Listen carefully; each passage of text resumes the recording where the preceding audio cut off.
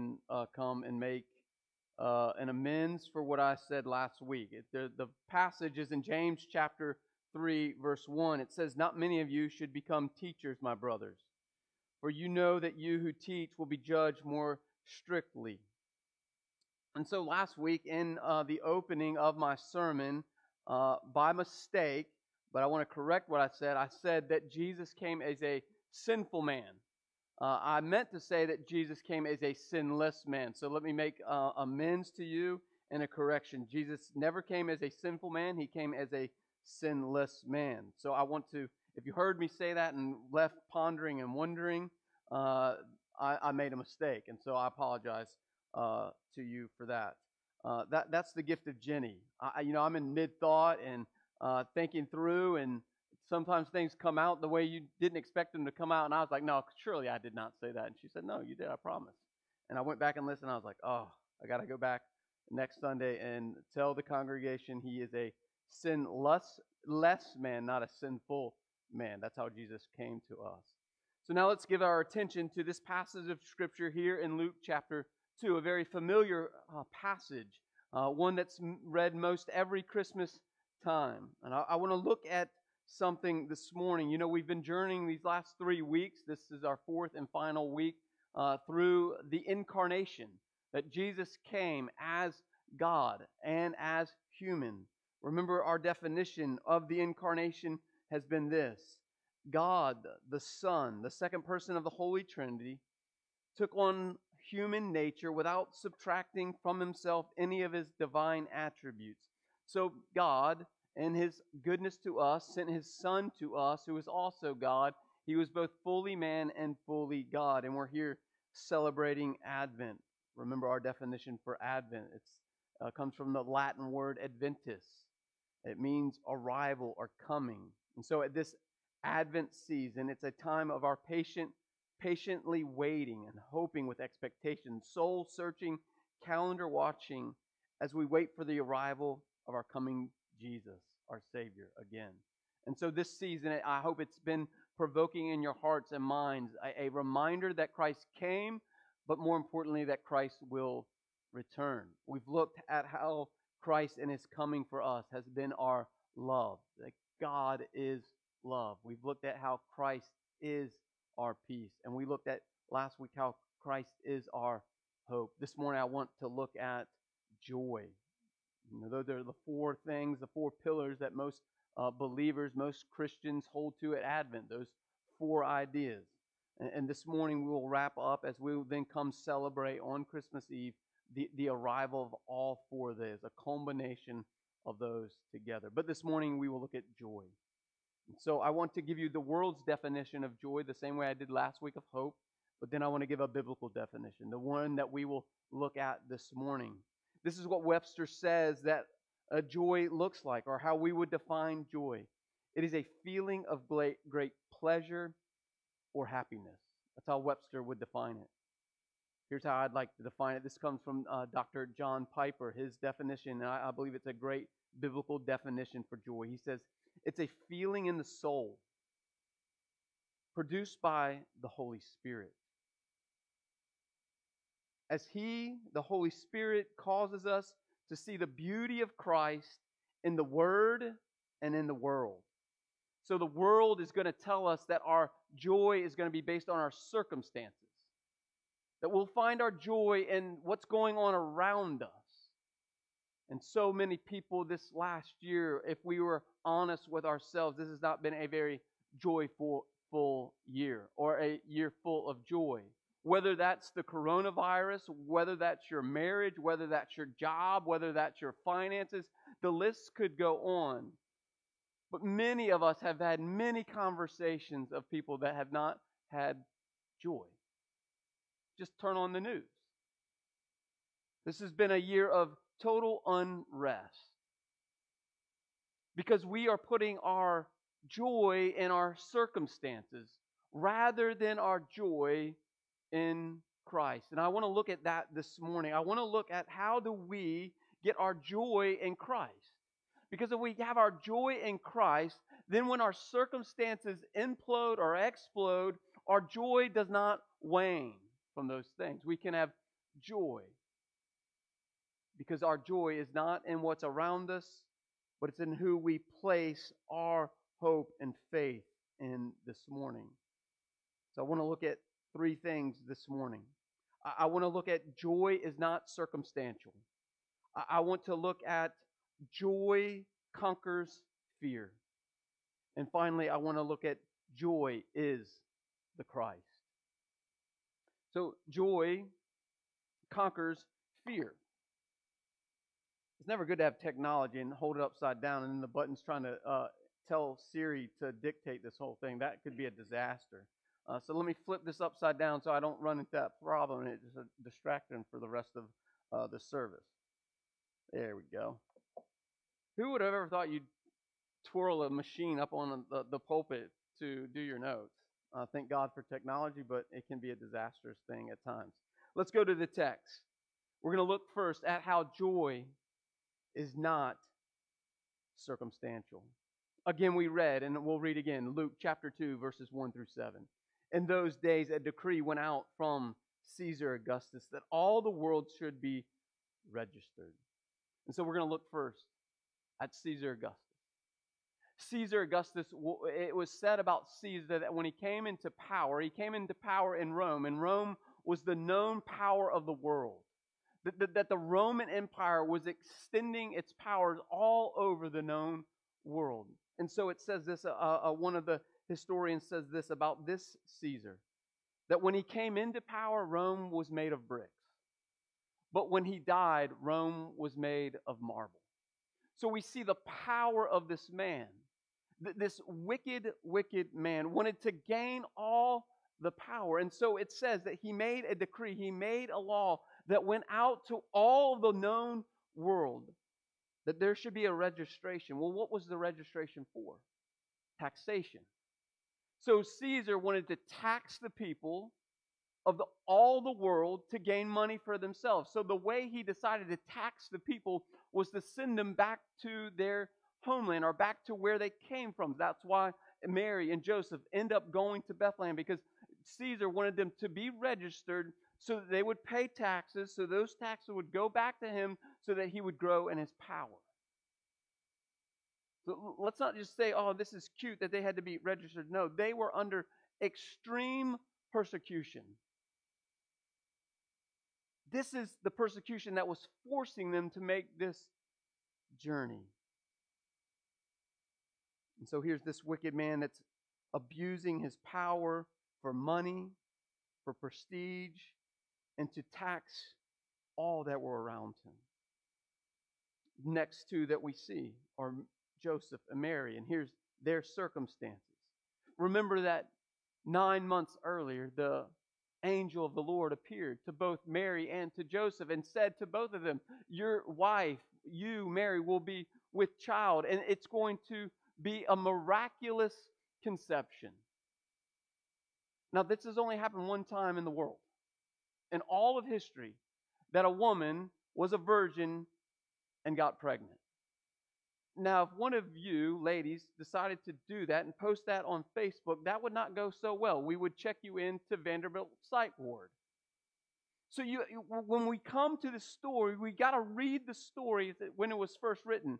These people would have been under great persecution, not just from Caesar, but now from their community. Like, could you imagine every time that Mary or Joseph went out in public, the snickers, the pointing, the words? I wonder if their community began to shrink around them. I don't know about you, but you don't want to be around crazy people too long. And so that's for 9 months. The only person that could identify with her was her cousin Elizabeth. Remember, because Elizabeth was told by God that Mary would be with child. And so she was the only one that we know of in the text outside of Joseph that believed what the Lord had told her. And so here we are 9 months later, near the end of her pregnancy, as we'll come to find out in just a few short verses. And they're told by the Caesar, hey, now you've got to take this journey to Bethlehem to be taxed. Now we read the text and we think, oh, that's cute. They took a little donkey, they got on a donkey, and they went uptown. No, this was a 70-mile journey.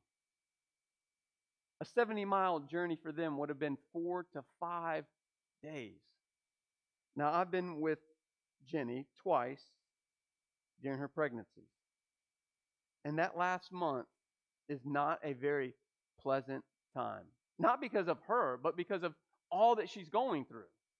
Like, it's not like she was dying. She didn't, like, love to get out and about. She didn't love to go to the store. She didn't love to go shopping. Like, the thing that Jenny wanted to do in that last 4 weeks was just stay home and rest. Am I correct, ladies? Now, could you imagine this girl? She would have been between 12 and 14, that her husband-to-be comes and says, hey, Mary, we got to take a journey 5 days on foot to Bethlehem to be registered. Like, you talk about circumstances. Like, Mary, if she had found her joy in her circumstances, she would have been pretty put out. And so they make this 5-day journey, 70 miles. They finally get to the place that they're going, it says. They finally arrive in Bethlehem. And it says when they arrived, there was no room for them in the inn. I think the innkeeper gets a bad rap in the story. It's not the innkeeper's fault that there was no room in the inn. The fault was Caesar's. So you would have to think, all these people are coming to be registered. So everyone from the lineage of David, which would have been a lot, would have come to the same city to be registered. So what? They had to find a place to rest as well. It wasn't like the innkeeper was saying, no, there's no room here for you because we just don't like you. He was so overwhelmed that there was no room for Mary and Joseph. We can see the heart of the innkeeper. The innkeeper at least gave him what he had left. So the innkeeper, he doesn't need to get the bad rap. He simply had no place to put them. So now here's Mary and Joseph, 9 months pregnant, lonely, no friends, 70 miles from home, 70 miles from comfort. And then she goes into labor. And she doesn't just go into labor in a hospital. She goes into labor in a barn. Not just any old barn like we have. Most of their barns, most of their stables would have been a cave. Just a dark, cold cave.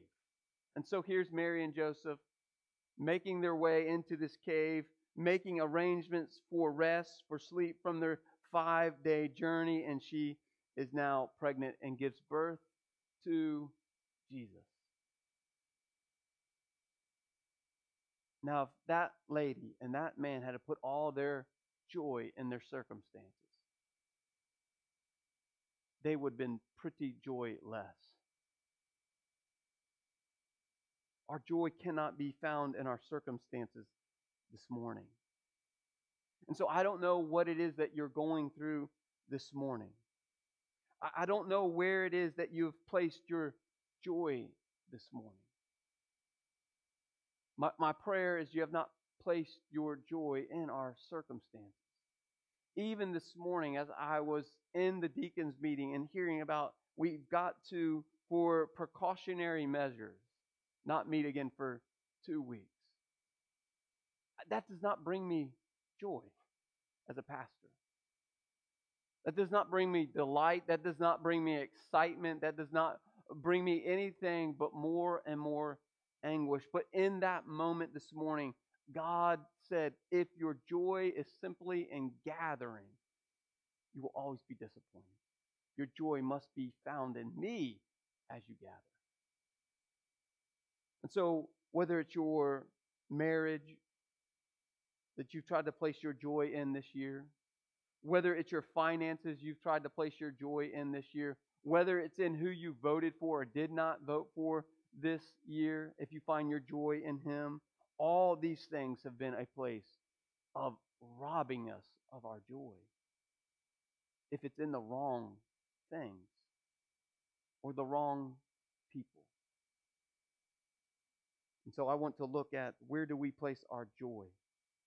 But first we must look at what joy does. Joy conquers all fears. Let's look at verses 8 and 10a, 8 through 10a. It says, in that same region, there were shepherds out in the fields keeping watch over their flocks by night. And an angel of the Lord appeared to them, and the glory of the Lord shone round them. And they were filled with great fear. And the angel of the Lord said to them, fear not, for behold, I bring you good news of great joy that will be for all the people. So who does the Lord appear to first? Shepherds. Anybody that would have found joy in their circumstances, it could have been the shepherds. You see, the shepherds of that day, they made their living by watching other people's sheep. And so depending on how the sheep were doing, how their owners were doing, they would have found great joy. And so who does God go to first? He goes to the shepherd to remind the shepherds, don't put your joy in your job. And he says to the shepherds, there's news for you. Well, why would there be news for the shepherds first? Think of all the people that God could have chosen outside of who he'd already revealed himself to. How come he chose the shepherds first? Now, when we see the shepherds, we see this manger scene. We see the cute little boys with the animals. It looks so cute. Shepherds in that day were this. They were the lowest on the totem pole outside of the lepers. It went lepers, then shepherds.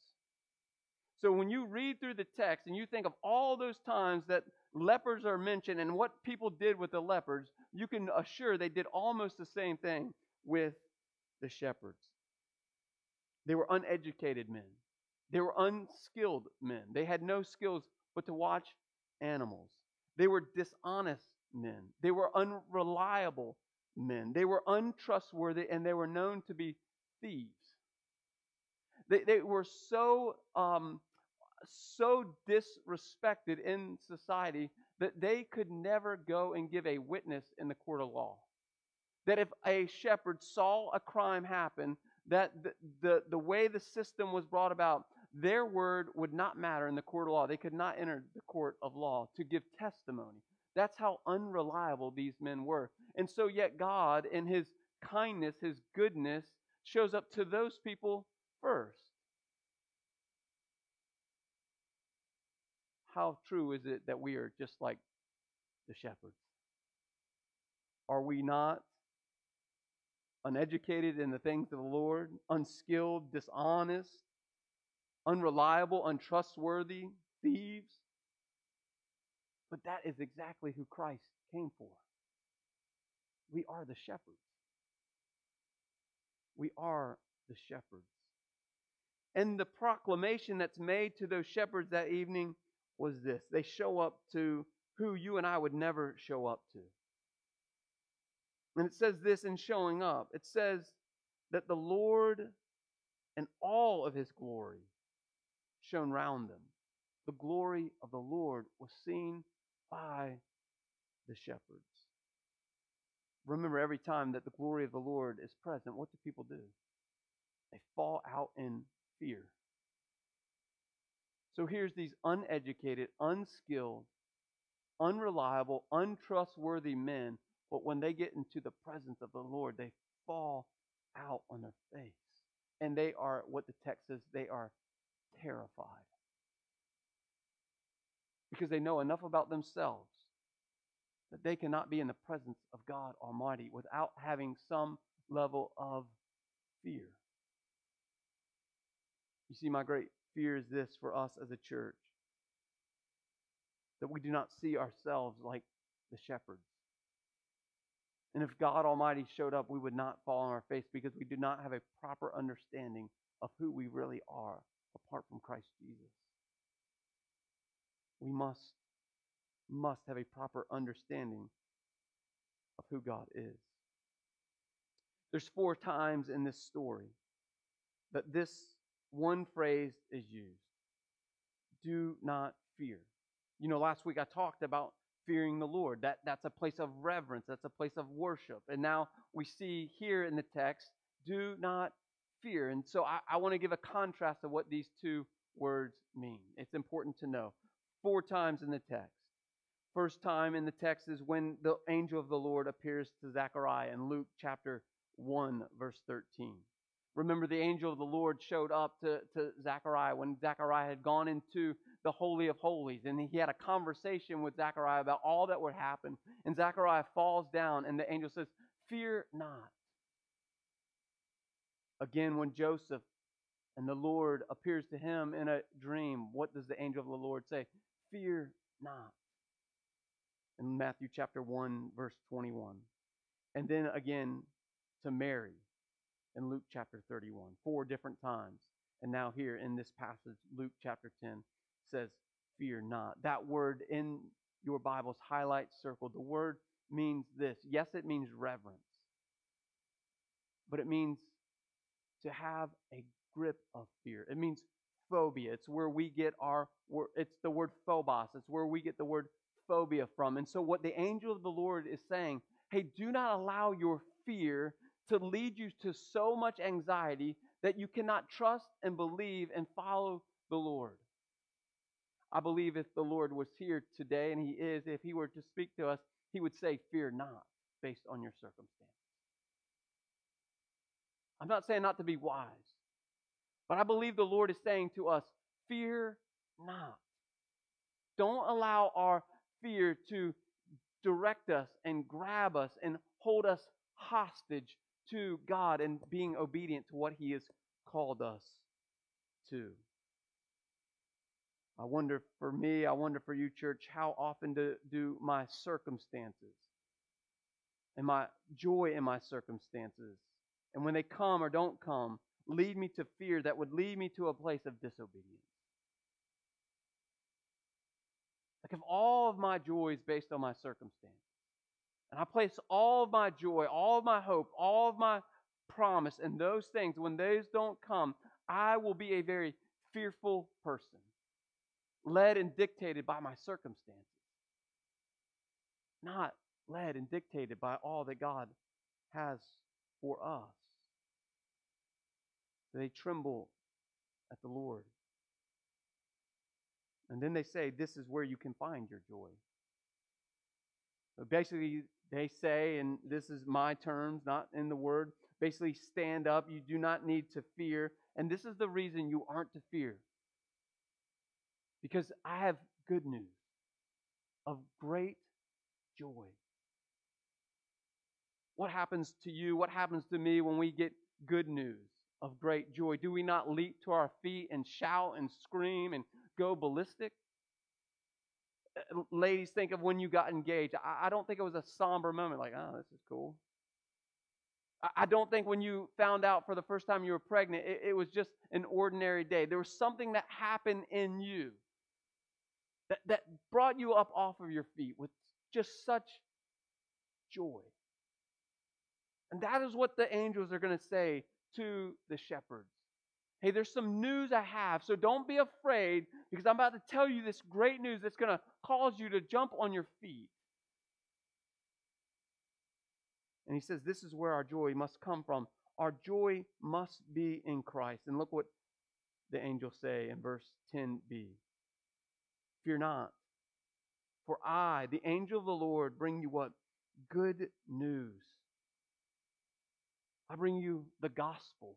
That's where we get our word, the gospel, from. The good news of Jesus Christ. And here's the good news of great joy that will be for all the people. So what is this great news that I should have great joy in? Where do we place our great joy in? Now the angels are going to tell us. The same way they told the shepherds that faithful evening. For unto you is born this day in the city of David a Savior who is Christ the Lord. 3 things we see in this one verse. Our joy must be in Christ. Well, who is Christ? Three things we see. The first is Christ is our Savior. I bring you great news of great joy that unto you is born this day what? A Savior. That word Savior means Redeemer. That word Savior means rescuer. That our Jesus came to rescue us. So we have great joy because we have a rescuer. Three things the Bible tells us Jesus did for us and how he rescued us. Those three things are first, our sin. He rescued us from our sin. Our sin is the very thing that separates us from a holy God. And it says this, that Jesus came to bring us back or to redeem us or to rescue us from our sin. The next thing that the scriptures tell us over and over again, not only did Christ come to rescue us from our sin, he also came to rescue us from what? The power of Satan. When you become a believer, because of Christ Jesus, the power of Satan no longer has dominion over your life. So you've been bought with a price, you've been redeemed, you've been rescued from your sin, and you've now been rescued from the power of Satan, which means I don't have to keep going into sin because the power of Satan no longer has dominion and reign over me. Do we believe that we have a Savior that's redeemed us and rescued us from that? I think the one that often gets lost, how Christ is our rescuer, is the third one. Yes, he came to rescue us from our sin. Yes, he came to rescue us from the power of Satan. But he also came up to rescue us from God's wrath. You see, without Christ reconciling us to himself, without Christ rescuing us to himself, we are under great judgment from the wrath of God. So we can say it this way, Christ himself has rescued us from God. Because God in his holy word says the punishment for sin is death. The way to death through God is his eternal damnation on your life and on my life. Why? Because of sin.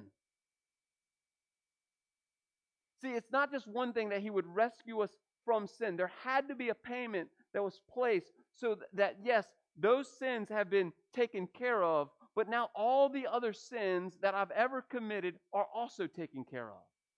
It's what the Apostle John says. He is the propitiation for our sin. He's the payment for our sin, both past and present. And that payment is what rescues us from the wrath of God. We cannot simply be saved from our sin. We must be saved from the wrath of God. So we have our joy in Christ because he is our Savior. He is our Redeemer. How is he our Redeemer? I'll give you several verses. If you want to find me after service, I'll give you these verses. 1 Corinthians 6:20 and 20 says this, and 7:23 says this. You were bought with a price. That's how we were rescued. He paid a price for us. 2 Corinthians chapter 5 says this, that is, in Christ, God was reconciling the world to himself, not counting their trespasses against them, and entrusting to us the message of reconciliation. Ephesians 1:7 says this about God and how he used Christ to reconcile us or to rescue us. It says, in him, in Jesus, we have redemption through his blood, the forgiveness of our trespasses, according to his riches and grace. 1 John 2:2 says this, he is the propitiation for our sins. Not only our sins, but the sins of the whole world. Christ is our rescue. We can have joy in him because he came to rescue us. But he doesn't stop there. The angel doesn't stop there. Not only is Christ our rescuer, Christ is what? Our Savior, and he is our Christ. The word Christ there means restorer. It means the Messiah. It means the anointed one. So Christ, he came to redeem. He came to restore us. Have we placed our faith in our Messiah? The chosen one, the anointed one, the set apart one. And the last one is this. Not only is he our restorer, our Messiah, but he is also what? Our Lord. The Lord means this, that he is sovereign over all things, that he is ruler over all things. In that passage, we see that Christ is equal to God himself, ruler of all things. You see, when we come to this place this morning, and we come to a place that we've placed our joy in our Savior, we've placed our joy in Christ, we've placed our joy in the Lord, then our circumstances will not matter because we have an anchor that has rescued us, that restores us, and that will rule over us and for us. My great fear, though, is we've placed our joy in things that we think will save us, that we think will restore us, and we think will rule over us. You see, if that's your joy in your circumstances, in your stuff, you will always, always be disappointed. And so a way of application this morning is simply this. There is no way for you or I to have complete joy if we do not first come back to what he says, is that we must have a proper understanding of who he is. You see, if we do not have a proper understanding of Christ, the incarnation, God himself, we will never find joy in this world. Yes, you'll find momentary pleasures or momentary happiness, but you will not find complete joy. If you've ever been overseas, if you've ever been to the poorest of poor, and I had the opportunity to go to India to see and to speak with many, many believers, they're the most joyful Christians I've ever been around. Now their circumstances are despicable. They're horrible. But they have an understanding that what Christ said through the Apostle Paul, this world is not my home. The things of this world are not my home. I'm but a what? An alien. And so when we begin to see this is not our home, and that we have a home waiting for us, and a Christ that longs for us to be with him in glory forever, then we will put our hope, our faith in him. And we will come to this place that he is our joy. No matter what happens around me, my anchor is not in stuff. My anchor is in Christ, the Savior, Christ, the King, and Christ, the Lord. That is the greatest gift that's ever been given to us. But I ask this, how do we do this? We do this the same way that Christ himself did this. It tells us in Hebrews chapter 12. It says, therefore, since we are surrounded by so great a cloud of witnesses, let us lay aside every weight or hindrance or circumstance and sins which so clings to us, and let us run with endurance the race that is set before us. Looking to who? Christ, the founder and perfecter of our faith, who what? For the joy that was set before him, endured the cross, despising the shame, and is seated at the right hand of God. What was it in Christ that could give him joy as he faced the cross? What gave Christ joy was knowing, and just in a few moments when he would die, he would be reunited with his Father in paradise. And so he set his joy on his relationship with God, not his relationship with the world.